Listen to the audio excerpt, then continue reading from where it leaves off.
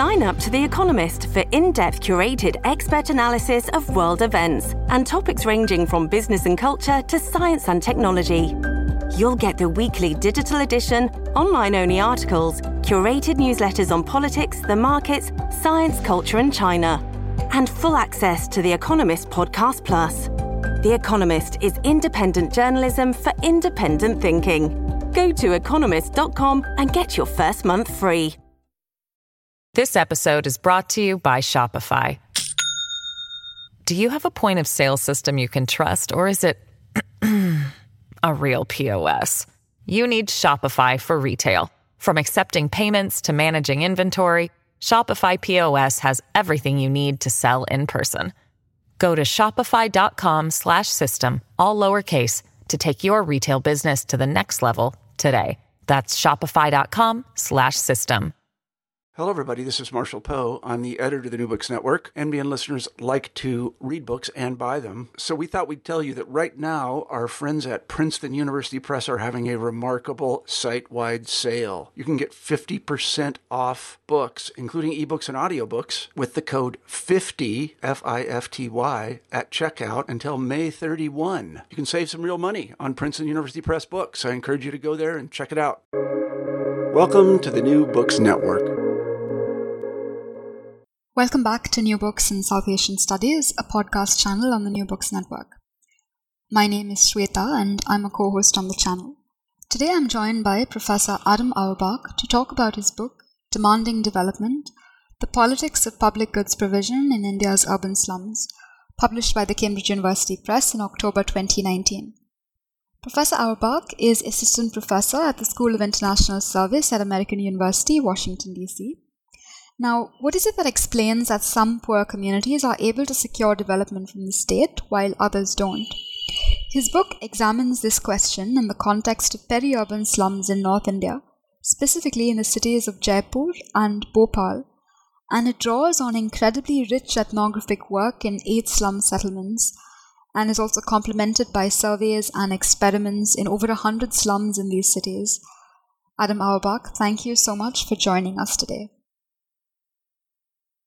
Oh, thank you so much for having me. It'd be great to start off with hearing a little bit about yourself. What drew you to political science, research, and how did you eventually land up in Jaipur and Bhopal to study this question of how slum settlements organize and demand development? Yeah, absolutely. That's a fun question to consider. In terms of my interest in political science, I think I would really trace it back to a really influential class that I took with a professor in college, Mike Maniez. A class on the politics of South Asia that really got me interested in the region, its politics, its developmental trajectories. And I think this was sort of my first, introduction to the region. I then decided to study abroad in India, my junior year of college, in Jaipur, just for a semester. And we're just absolutely fascinated in the language, and the culture, and the politics, different social issues.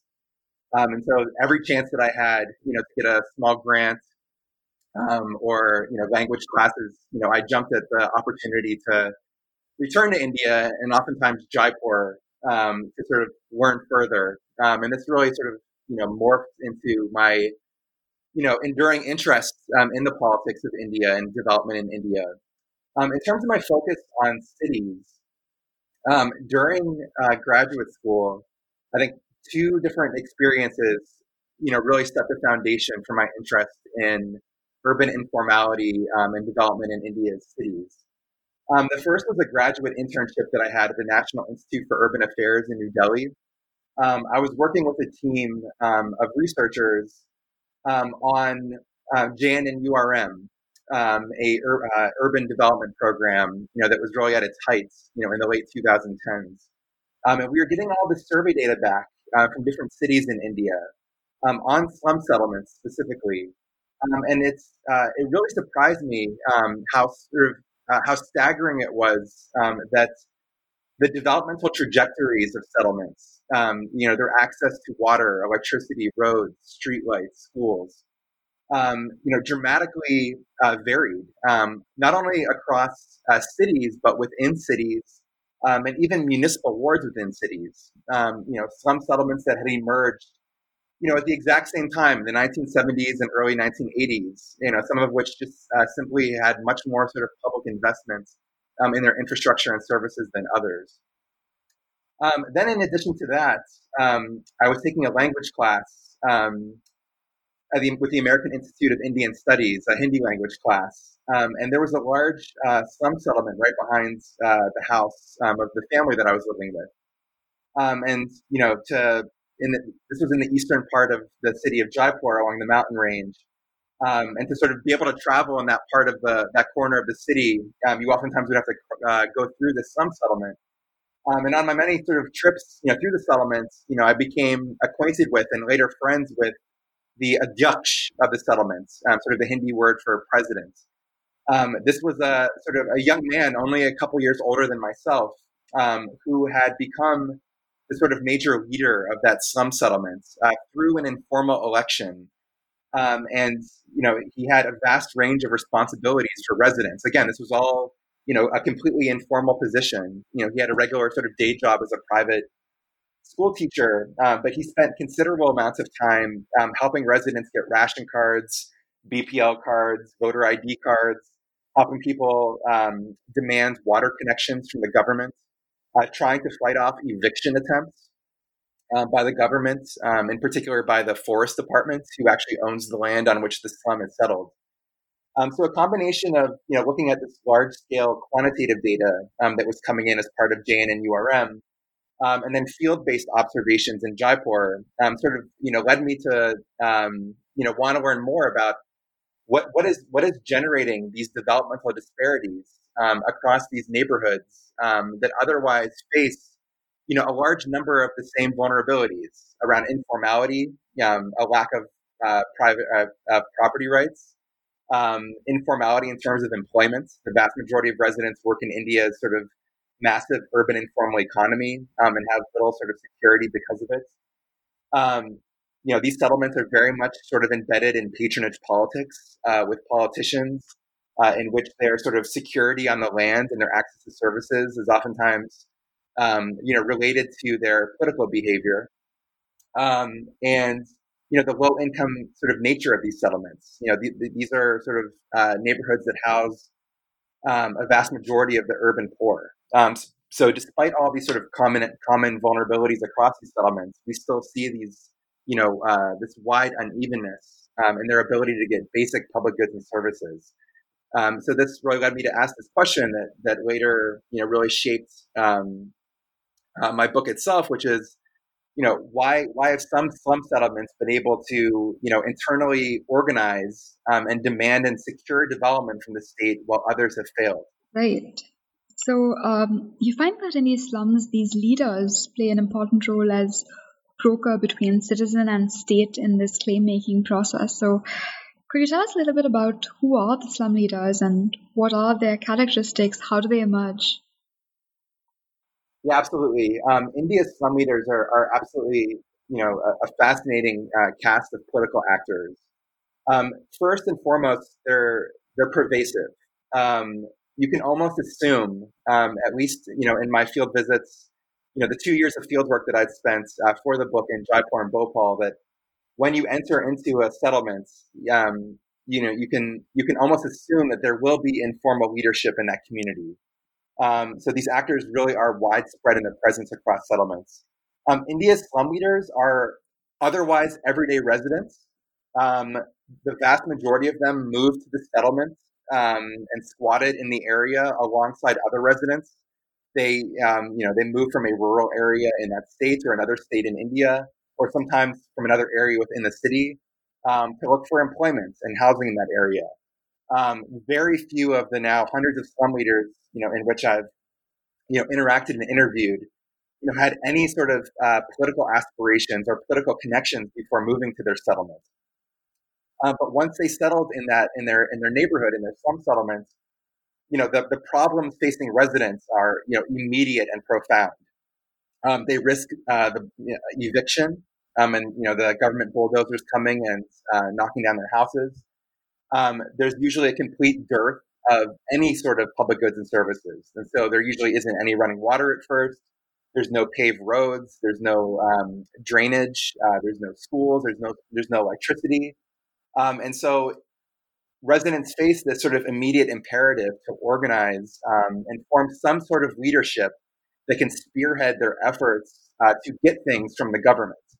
And so what ends up happening in most settlements is that there's a small number of residents who have a number of features and characteristics about them that sort of give them the raw materials, for making a good slum leader.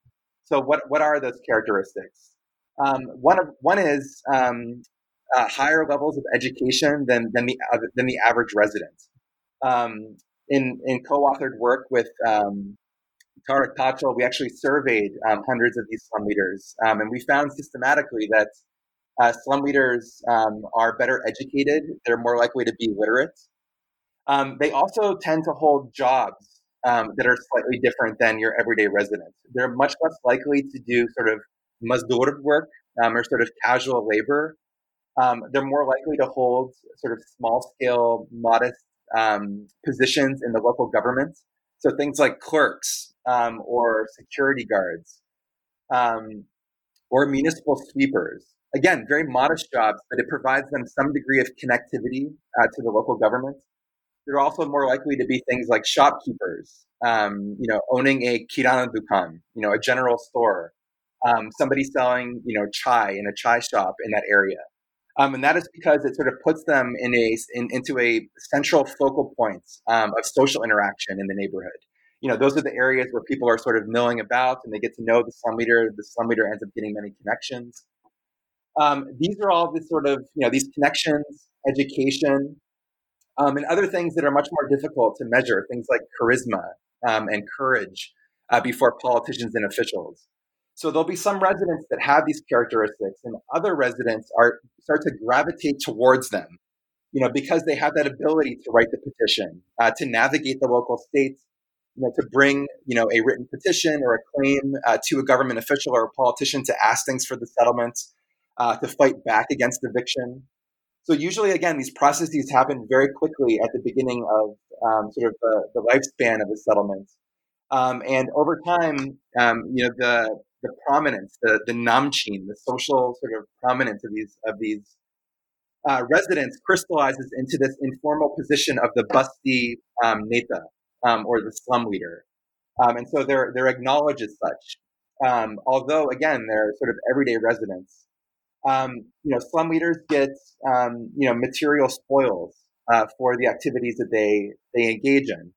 When they help somebody get a ration card or a voter ID card, oftentimes, they're charging small amounts of money for it, which they see as compensation for their time, spent in government offices, helping the resident get that good or service. They get patronage from political parties. As I discussed in the book, many slum leaders become party workers or karyakarta, where they get an actual position in a party organization. So in my case, either the Congress Party or the BJP, that places them in these hierarchically arranged political party networks. And as such, they're expected during elections to mobilize residents to vote for their party. So they get, patronage money, in particular, from parties to do these activities. But one thing that, I was constantly reminded of during my fieldwork, in my several years of fieldwork for the book, was that, because they are everyday residents, they're living with their families in the settlement, they too want paved roads. They want electricity. They want a school for their children to go to. They want clean running water for their own sake, because they are residents of the settlements, and they're not sort of placed there by political parties. And so they're, again, very sort of, fascinating and unique political actors. When we talk about leaders of marginalized communities and them acquiring some political heft, there's the inevitable question of co-optation versus representation, whether they continue to best represent the interests of their communities or whether they merely serve the interests of their political leaders. Now, clearly that's not the case. The latter is not the case. You're finding that these slum leaders seem to have a stake in everyday problem solving. Yes, absolutely. And that's a really important question. I mean, a large sort of thrust of the literature in political science on these type of actors often renders them as sort of the local elites, that will capture, development, resources for themselves. Many of these things go hand in hand in terms of the infrastructural development of the community and the personal enrichment of slum leaders and the political gains of political parties.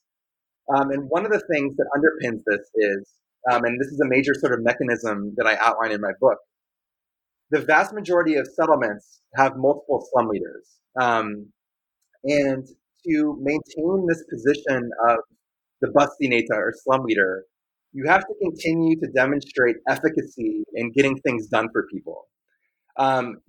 Much unlike sort of popular accounts of slum leaders, and things in movies like Slumdog Millionaire or the book Shantaram, these slum leaders do not really rest on muscle power and coercion to stay in power. They really have to demonstrate that they're able to get things done and that they can draw on political connections to get things for individual residents and their neighborhood more generally. If they fail to, or they start transgressing on residents, residents have considerable autonomy to switch their support to another slum leader. And that new slum leader that absorbs that support will now be the new sort of beneficiary of this stream of fees that they get for helping residents get things. They become popular in the settlements, and parties have a very close awareness of who is and who is not popular in the settlements. And so those slum leaders who are popular are more able to attract party resources, particularly during elections. But to get all of these goodies and to gain political prominence, you really have to demonstrate again, your ability to secure development goods for the community itself. And so this, to a large degree, sort of guards against sort of unmitigated capture, by these actors, where residents are getting absolutely nothing, and they're sort of capturing everything themselves. And political parties, again, they have great incentives to lean on popular slum leaders, because slum leaders who are popular are better able to mobilize residents for rallies and election time activities, and of course voting on election day itself. So all this works through this sort of competitive mechanism where, if you're a resident in the community and you're aspiring to be a slum leader, or you are already a slum leader, you really need to make sure that you keep on your toes, because once you start to slip, residents can really sort of go elsewhere. And this is, related to another, major theme that I try to, underscore in several parts of the book, and that is, there's a large literature in political science on a phenomenon called clientelism, where poor voters in particular are locked into dependency relationships with political patrons and their local brokers, and they're sort of forced to vote in a certain way, or they're sort of cut off from gaining access to state services. What I find in India slums, and these should be areas where we would most expect these kinds of voters that are highly constrained. That residents of India's slums have considerable political autonomy, and this manifests itself in many different ways.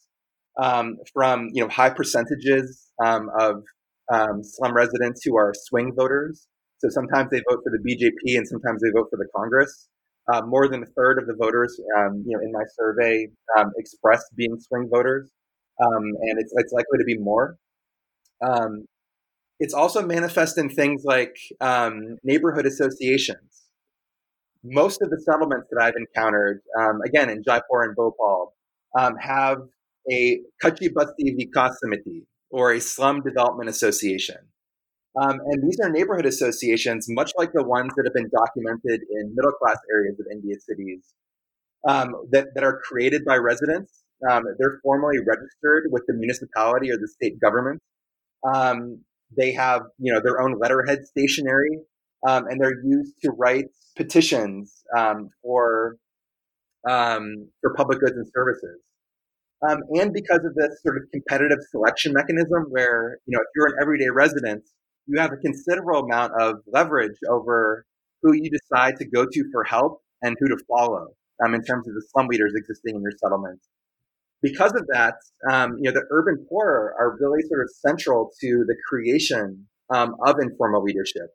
That informal leaders are not imposed on them, from above. They emerge from within the communities based on resident support. And so, through all of these different, sort of processes, your everyday residents, has a lot of power over these informal leaders. I think this really sort of fundamentally shapes the political economy of these communities and pushes the image of the community away from the sort of stereotypical, urban poor laborer, who does not have a great deal of control over, the politics around them. That's quite fascinating. The picture you paint is one of intense competition in these slums, and not at all the oft-imagined picture of slums as clientelistic bastions, as simply passive vote banks of people who vote en masse and whose votes can be bought quite cheaply. But it does seem like the residents are actively creating the political landscape of the settlements, and you find that the explanation in inter-settlement differences in how the slum leaders are kind of boils down to the political organization in these settlements, right? Could you walk us through that a little bit?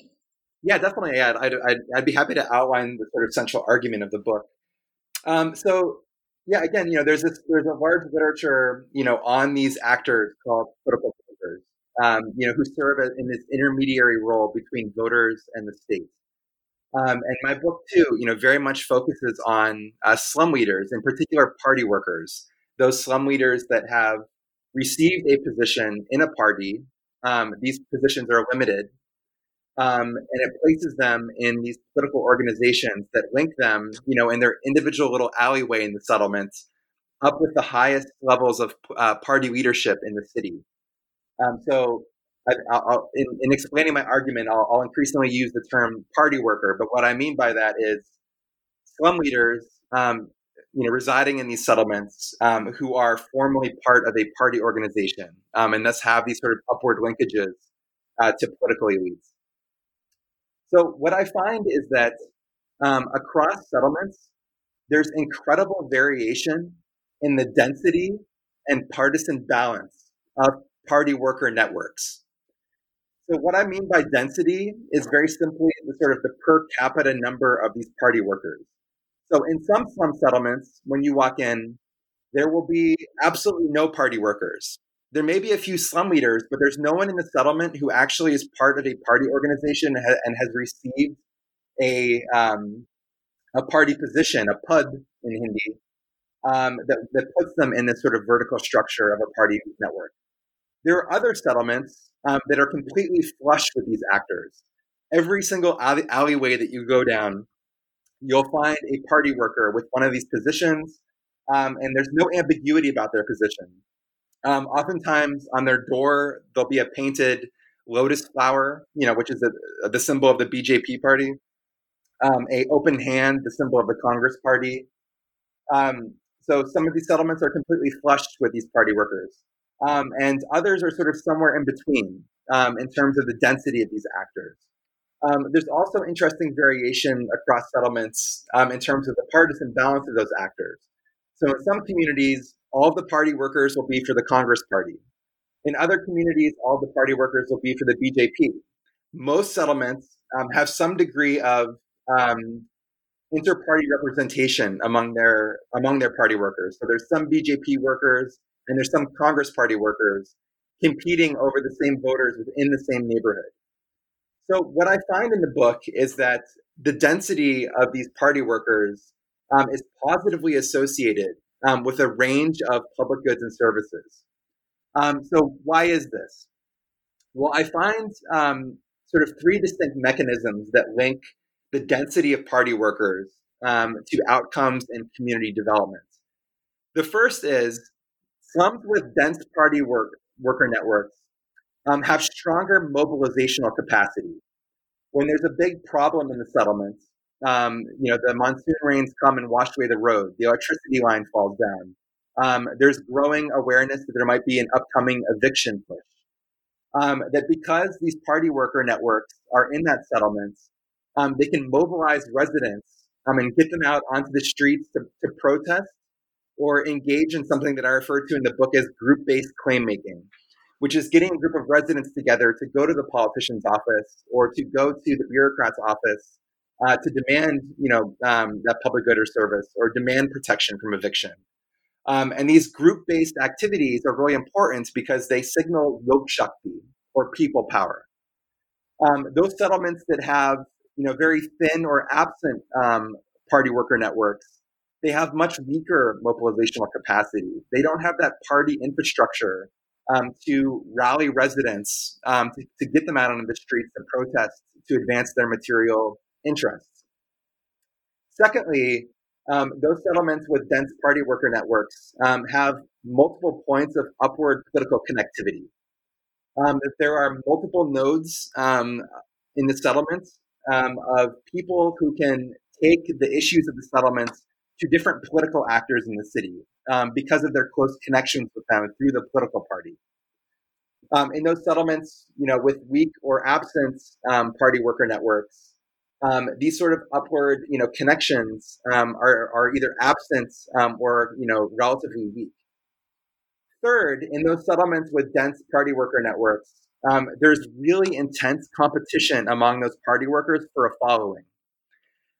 In settlements with sort of thin or absent party worker networks, again, there's less competition because there's fewer party workers competing with one another over gaining the support of residents within the communities. And so these different mechanisms sort of collide with one another to produce this result that those settlements with dense party worker networks tend to be sort of better able to demand and secure development than those with sparse or absent party worker networks. So in the book, I rely on both 15 months of ethnographic fieldwork in 8 case study communities and a original survey across 111 slum settlements and just over 2,500 residents across those 111 settlements. And what I find is both sort of quantitative and qualitative evidence that party worker density is associated with higher percentages of paved road coverage, more streetlight coverage, higher rates of municipal trash collection, higher incidence of government medical camps being provided to the settlements. And of course, there's many factors involved in the development of these communities. Land ownership categories: is the settlement owned by the central government, the state government? Is it private land? What percentage of residents actually have a land title in terms of the strength of property rights? Is the settlement notified, which is a category in which the government has officially recognized the area as a slum settlement, granting it some protection from eviction? And then other sort of factors like the voting patterns of residents, things like social capital, the degree of trust and reciprocity among residents of the community. So there's lots of these different factors, and I measure and test for these alternative explanations in the book. But even after sort of accounting for these other factors, the density of these party worker networks remain really important in driving a lot of the divergences in development across the communities. And as your question suggests, this of course begs the question: well, where do these party worker networks come from? Why are some settlements much more flush with these party workers in a per capita sense than others? So I find 2 sort of deep determinants of party worker density. The first, as you mentioned, is the population of the settlements. That in larger slum settlements, from below, within the community, residents in larger settlements, they have greater incentives to go into slum leadership because there's simply a bigger vote bank of residents around them to lead and extract, these everyday fees that I discussed earlier. And there's a larger vote bank to deliver potentially to parties during elections, therefore, attracting more patronage for yourself. And so when you go into large slum settlements, there's often this sort of big clamoring, for these party positions and to just become a slum leader itself, because the goodies that come with being a slum leader in a large settlement are sort of disproportionately greater than those in smaller slum settlements. From above, the party elite in the city, they have to decide, how are we going to allocate these party positions to the thousands of slum leaders across the city who want them? And these positions are scarce and they're coveted. And so in making these decisions over, okay, who's going to be the ward president of the BJP? Who's going to be the block vice president of the Congress? All of the positions that make up the party organization. They too are disproportionately drawn towards large slum settlements because they might not have a clear sense over, as you go from slum leader to slum leader, how many votes does this person command? But one thing that they do know is how big is the settlement in which that slum leader lives? And so slum leaders in larger slum settlements tend to disproportionately get these party positions over their counterparts in smaller settlements. And so these sort of bottom-up factors and top-down factors related to population produce much more dense party worker networks in larger settlements than in smaller settlements. Thank you. Thank you for laying out the central argument in such great detail. Let's talk about ethnicity. I thought that was fascinating, the extent of diversity you find in these slums. There often tends to be a kind of mischaracterization of slums as being villages of intense segregation along religious and caste lines. But what you do find is there's a fair amount of integration in these slums. Also, how does ethnicity play out in the claim-making process and in citizen interaction with these intermediaries? This episode is brought to you by Shopify. Do you have a point of sale system you can trust, or is it a real POS? You need Shopify for retail. From accepting payments to managing inventory, Shopify POS has everything you need to sell in person. Go to shopify.com/system, all lowercase, to take your retail business to the next level today. That's shopify.com/system. Okay. The second factor involved in producing this unevenness in party worker density is ethnic diversity. India's ethnic diversity. India's slum settlements are really incredibly diverse along the lines of jati or subcaste, along the lines of religion, and along the lines of region of origin or where people have migrated from. I'll just take a second to talk about each of those. So the average settlement in my sample, out of these 111 slum settlements that I surveyed for my book, in the average settlements, there's an 80% chance that if you randomly pick two residents coming from the community, living inside the community, that they would be of a different jati. And this is based on a sort of a common measure that social scientists use called the fractionalization index. So this is a really high statistic. That in the average settlements, that you'd have such high rates of diversity in terms of jati. There's also a high rate in terms of religion. There's about a 20% chance in the average settlements that if you randomly picked two residents, that they would be of a different religion. And in my case, this is overwhelmingly driven by Hindus and Muslims living in the same slum settlements, living beside one another as neighbors. And I find this particularly fascinating that in Jaipur and Bhopal, these are two cities that experienced sort of significant Hindu-Muslim riots, for instance, in the early 1990s. And I think based on the discourse, we would sort of expect there to be sort of high rates of residential segregation in slum settlements. But even along sort of these religious lines, the average settlement does have representation from both of these religious communities. The third axis of social diversity that I examine in the book is diversity along the lines of region of origin. So where did the migrants come from? The average settlements, there's just under a 25% chance that two randomly selected residents will have migrated from a different state in India.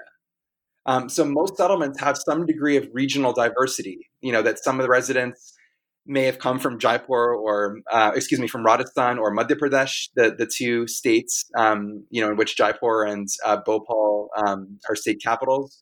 But other residents will come from, Uttar Pradesh, West Bengal, Bihar, Chhattisgarh, Punjab, Maharashtra. You'll encounter migrants from Tamil Nadu in many of Bhopal's slum settlements. And so there's this really rich sort of regional and linguistic and cultural diversity in many settlements as well. And, one of the primary reasons why you find this kind of, rich diversity in India's slum settlements is really because of a scarcity of land for squatting. Across any corner of the city, there's, these narrow plots of land on which, squatters come and set up their homes. Oftentimes, these are along riverbeds, along mountainsides, next to railroad tracks. And so because of a scarcity of land for squatting and the need to be in an area where you can find some kind of employment, this sort of pushes these migrants together that are coming from, different states, from different districts, from different villages, belonging to different religions, belonging to different caste groups. And so it produces these sort of high rates of heterogeneity that I find in Jaipur and Bhopal's slum settlements. And so what I find is that in those settlements that are more diverse, the more ethnically diverse the settlement is, the more fragmented its leadership it is, and the more dense its party worker networks are. So interestingly, this is a pathway through which ethnic diversity leads to sort of these dense party worker networks, which are advantageous for public goods provision. I find this to be particularly interesting because, there's a large literature in political science and economics and sociology that finds and argues that ethnic heterogeneity can oftentimes undermine local cooperation and development. That groups have different sort of social norms. They don't belong to the same social groups, and so they might be less likely to cooperate even when they have shared interests in doing so. I find absolutely no evidence in Jaipur and Bhopal slum settlements that ethnic diversity undermines community development at all. In fact, through this mechanism, I argue in the book and find some empirical evidence that it is positively associated with community development through this mechanism of party organization. Right. And would you say that the claim-making process fosters cross-caste cooperation and a kind of coalition building, and thus is, by itself a favorable societal outcome? Okay, yeah. I mean, that's a really interesting question. So I find considerable inter-ethnic cooperation in Jaipur and Bhopal slum settlements. And this really manifests itself in a number of different ways. The first, I mentioned earlier that many settlements produce these neighborhood associations, these Kachi Basti Vikas Samitis. When you actually look at the letterheads of these committees, or you attend their meetings, you will find them to be highly diverse, with both Hindus and Muslims in many of the communities, different jatis represented, people who had migrated from different states, all sitting on these committees together.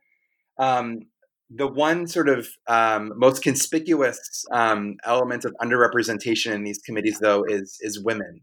Women tend to be dramatically underrepresented among sort of the ranks of slum leaders and party workers and membership on these neighborhood associations. So that's one sort of example of sort of significant inter-ethnic cooperation. Others are sort of everyday, residents living in the same communities, belonging to these different social groups that find immediate interests to collectively act with one another to do a range of things. Sometimes this collective action takes the form of a group of 20 or 30 residents, again, coming from all these different social backgrounds, getting together to go to the local bureaucrat or a local politician to show that there's a group of voters and they are demanding, water or paved roads or, people to come and clean out the drains in the settlements or to fight against eviction. So you'll oftentimes see sort of significant ethnic diversity in terms of those acts of claim making. You'll also see groups coming together in settlements to do things, internally, collecting money to pave over potholes or replace a water tap. These two exhibit, significant cooperation, across, religious and caste and regional lines.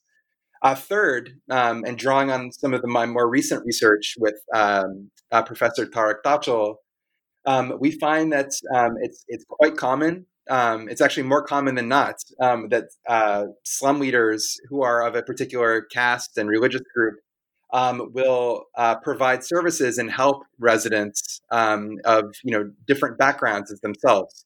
And so what this does is it creates these really fascinating and novel political networks that cut across lines of religion, cut across lines of caste and region of origin in ways that are, I think, really sort of take a different shape than what they do in rural India. And that's largely because of these sort of, really novel new social spaces created through the migration process. Right. I'm curious what you think about the solution in the longer term. Do you view the emergence of these intermediaries as a kind of benign democratization? Or in the longer term, do you think this in fact keeps out the formal state? And do you think there's an incentive to also keep these slums in a liminal state and not formalize these settlements? Yeah. So there's a really great question around, what are the limits to this politics? I argue in the book that these party worker networks within slum settlements, do have their advantages in terms of being able to secure public services from the state.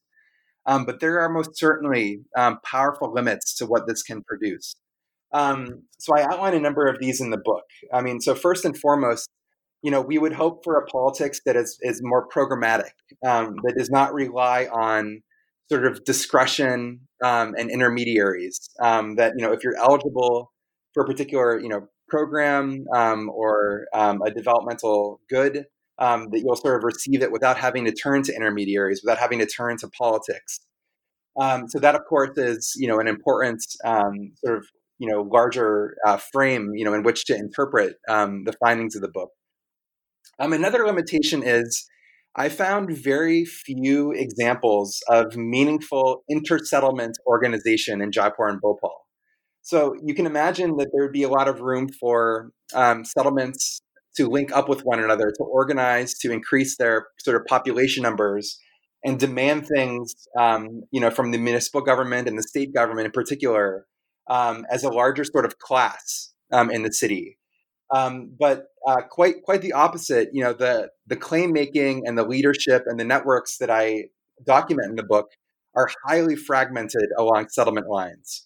It really wasn't. It really hasn't been since the 1960s and 70s. For instance, in Bhopal, where there was substantial inter-settlement organization along the lines of class. And this was largely being spearheaded by the Communist Party in Bhopal, that was much more active then, led by a trade union leader, Shakir Ali Khan, who is still very famous in Bhopal in slum settlements today for engaging in these organizational efforts. But much of that effort sort of disintegrated essentially in the 1980s. And largely the picture within the last 20, 30 years has been sort of individual settlements organizing for themselves, producing leadership, connecting to larger party organizations in the city, but this not necessarily translating into sort of deeper class-based organization for change in the cities. Another real limitation to this politics is that to a politician, to an elected representative, so your ward councillor, to your MLA, to your MP, to other sort of leaders of party organizations in the cities, they have interests in not providing land titles, to not providing formal property rights to slum dwellers.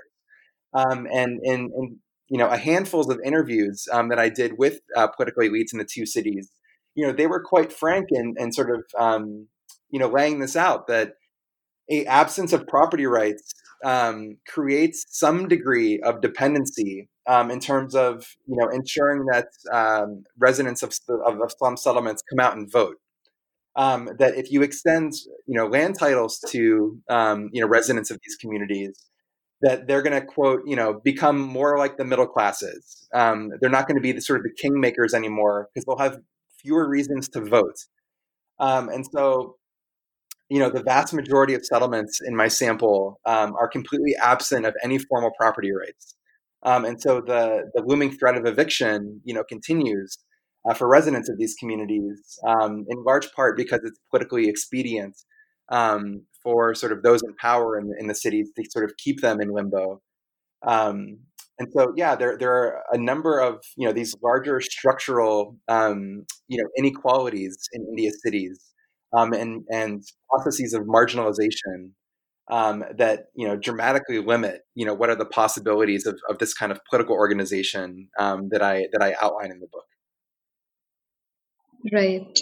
Could you talk a little bit about what you see as implications of this for urban policy? You in the book you talk about how there's an increased thrust towards community-driven development programs, and there's a very direct implication there. Yeah, so I spend a considerable amount of time, particularly in the conclusion of the book, trying to reflect on what are the lessons of this study for community development efforts in India's cities. There's a large, literature on community-driven development and participatory developments that really outlines, over the last 20 or 30 years, this sort of widespread proliferation of development programs throughout the global South. And this is not certainly not limited to India. That at least on paper stress the importance of local participation. That people in communities should be much closer to the developmental process in terms of articulating their needs and interests. Being involved in deciding how local budgets will be spent. Sometimes participating in actually sort of constructing something. That the hopes of this would be sort of boosting accountability. It's bringing communities closer, in theory, to those that are sort of overseeing these development projects. It better taps into local knowledge. There's sort of a number of theoretical promises that participation and decentralization and sort of local community-driven developments, should yield. So one manifestation of this in the urban India context that was really at its height during much of my fieldwork in the early 2010s was Rajiv Awas Yojana, so Rajiv's housing scheme. And if you read through the Rajiv Awas Yojana documents, much of this was sort of targeted at slum settlements, outlining a process in which settlements can be developed either in situ, meaning sort of on the land in which there currently exists, or potentially sort of resettlement elsewhere in the city. In both Jaipur and Bhopal, you can sort of see these multi-story apartment buildings going up that are supposed to house essentially evicted slum residents who will be moved into these sort of high-rise apartments. And that, of course, is another sort of related and important sort of subject, for study and for policymakers. As many sort of residents of these communities are not thrilled at the thought of sort of moving far away into these multi-story apartment buildings.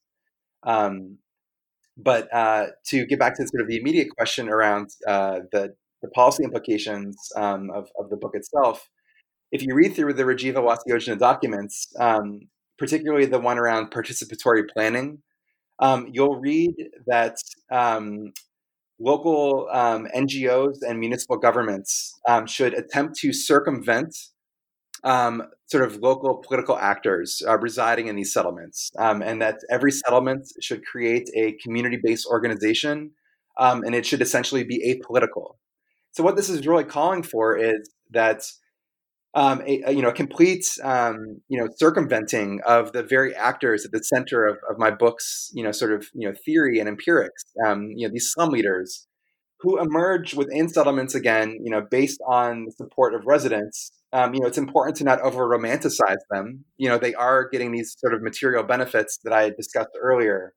But many of them, if not a majority of them, enjoy some degree of legitimacy from residents because their sort of informal authority in the community is underpinned by them being able to get things done. And so the thought of sort of pushing aside these actors or trying to circumvent them to create something that's apolitical seems quite short-sighted and also sort of not feasible. Development projects and programs, things like Rajiva Wasyojana, they're going to come and go. But the sort of everyday quotidian efforts of residents to organize and demand services, to demand recognition in the city, these are the processes that produce, this leadership that's going to far outlast, sort of any, one-bounded, development intervention.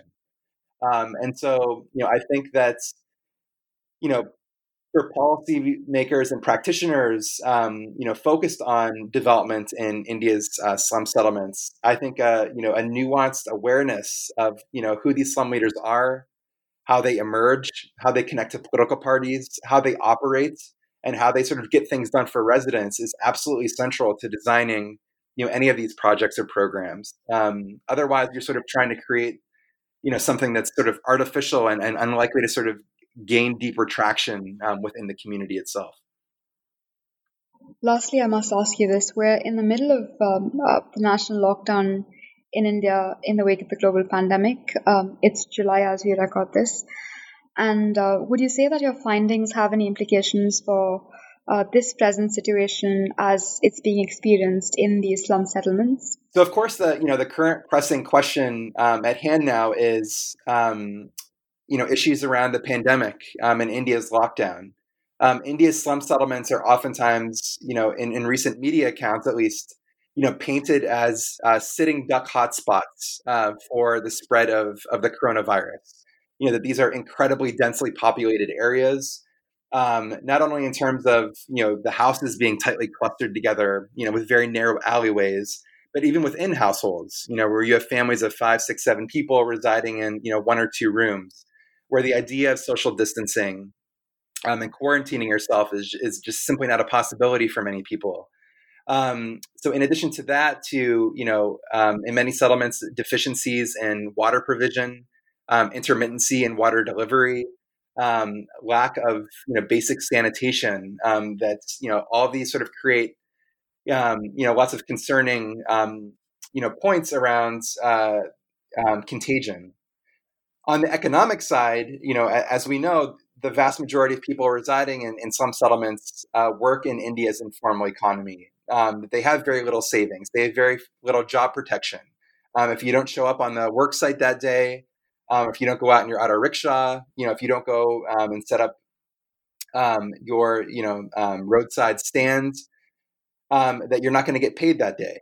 And so, the lockdown in India, which is considered to be one of the most stringent on earth, had sort of, obvious and real economic costs to residents in these communities. So there are lots of, causes, for concern within India's slum settlements. So, there's been a lot of media attention on slum settlements, in particular Dharavi, what is often considered to be, Asia's largest slum in Mumbai.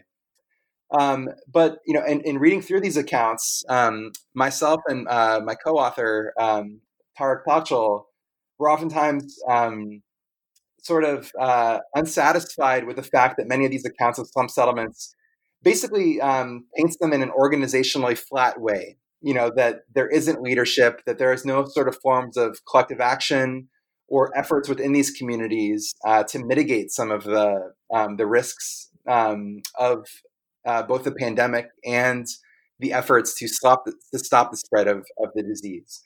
And so what we did was we had conducted a survey with 630 slum leaders a few years ago. And we returned to those 630 slum leaders in April and May, this year, really at the height of India's lockdown, to get an understanding of just this, that we know in regular times that slum leaders really are, the tip of the spear in getting things done in their communities. So what, if anything, are they doing during the lockdown to soften the blow of the lockdown, to slow the spread of the virus? And so we were able to contact over 50% of our originally surveyed slum leaders. We interviewed them over the phone and found that they're very much continuing in their problem-solving activities during the pandemic. Much of these activities, though, have pivoted away from demanding things like infrastructure and public services to asking for food rations in particular. So the sort of the absolute most immediate, necessities that residents need to survive during this period. We also found that they're, still very much drawing on their political networks, that of course predate the pandemic. And while this is important to understand in terms of these are the pathways that they're being able to communicate with those in power and ask for things, it does bring up concerns around sort of partisan bias in the allocation of food rations and other sort of government relief programs. And we also found that pre-pandemic levels of infrastructural development, particularly water, really looms large in fragmenting the experience of social distancing in these communities. That in many slum settlements, residents don't have water taps within their houses themselves. They have to go to a shared tap. Sometimes that's a hand pump. Sometimes that's a bore well with a large tank. Sometimes it's a truck-fed tank, where a truck needs to come to the community every day to fill it up with water. We know that much of this water delivery is highly intermittent. That's, sometimes the water will come at, 9 a.m., sometimes it will come at 11 a.m., sometimes it will come in the afternoon, sometimes it might not come at all that day. And so this uncertainty around when water is going to be delivered, and the fact that it's in public spaces, oftentimes, with very little room, this sort of forces residents to crowd around those sort of taps and have to wait around, for water. And so we find, some association between the percentage of households that have water taps and the extent to which our surveyed slum leaders state that social distancing is a problem in their settlements. So basically, the more residents have household level taps, the lower the chances are that the slum leaders reported that social distancing was a problem in their community. So, yeah, I mean, this is really a pressing sort of area of research and creative policymaking right now. Thank you. And that brings us to the traditional last question. We'd love to hear about what you've been working on since the book and what's currently on your research agenda. Yeah, now that my first book is sort of out, Demanding Development, it's been exciting to pivot to some new projects, some of which are very much related to themes of urban informality and political organization, and some are sort of quite different, taking me outside of India cities altogether. The most closely related project to my book is one that I'm conducting with Parag Thachal.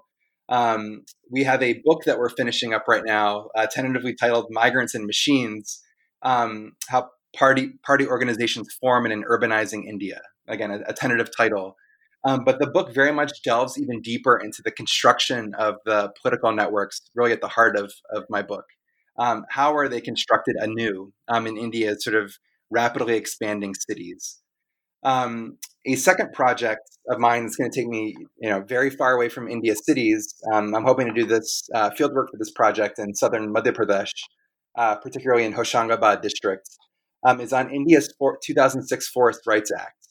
And that book is that book project is really motivated by questions around, why is it that, as you go across villages, as you go across districts in India's, central India's sort of tribal belts, in the most forested areas in India, that some forest dwellers, many of whom are Adivasi or tribal individuals, or other forest dwelling caste groups, why some of them have been successful in being able to claim a land title either individually for their households or for their community through the Forest Rights Act, while others have failed. This is a fundamental sort of reshifting of property rights and the relationship between citizens and the states in those areas of India's forest lands that have been provided land titles. And so I'll be examining sort of how the provision of these titles in those areas where they've been provided have changed the relationship between forest dwelling groups and in particular the forest department, which is the most sort of pervasive face of the state in these areas. So that would be sort of continuing on sort of themes of informality and property rights, but very much sort of again leaving the cities and going into India's most heavily sort of forested areas to understand these changes in property rights and citizenship practice. Wonderful. Both the book projects on migrants and on forest rights sound really exciting, and I look forward to following your research. Thank you so much for joining us on this episode, Adam. Thank you so much.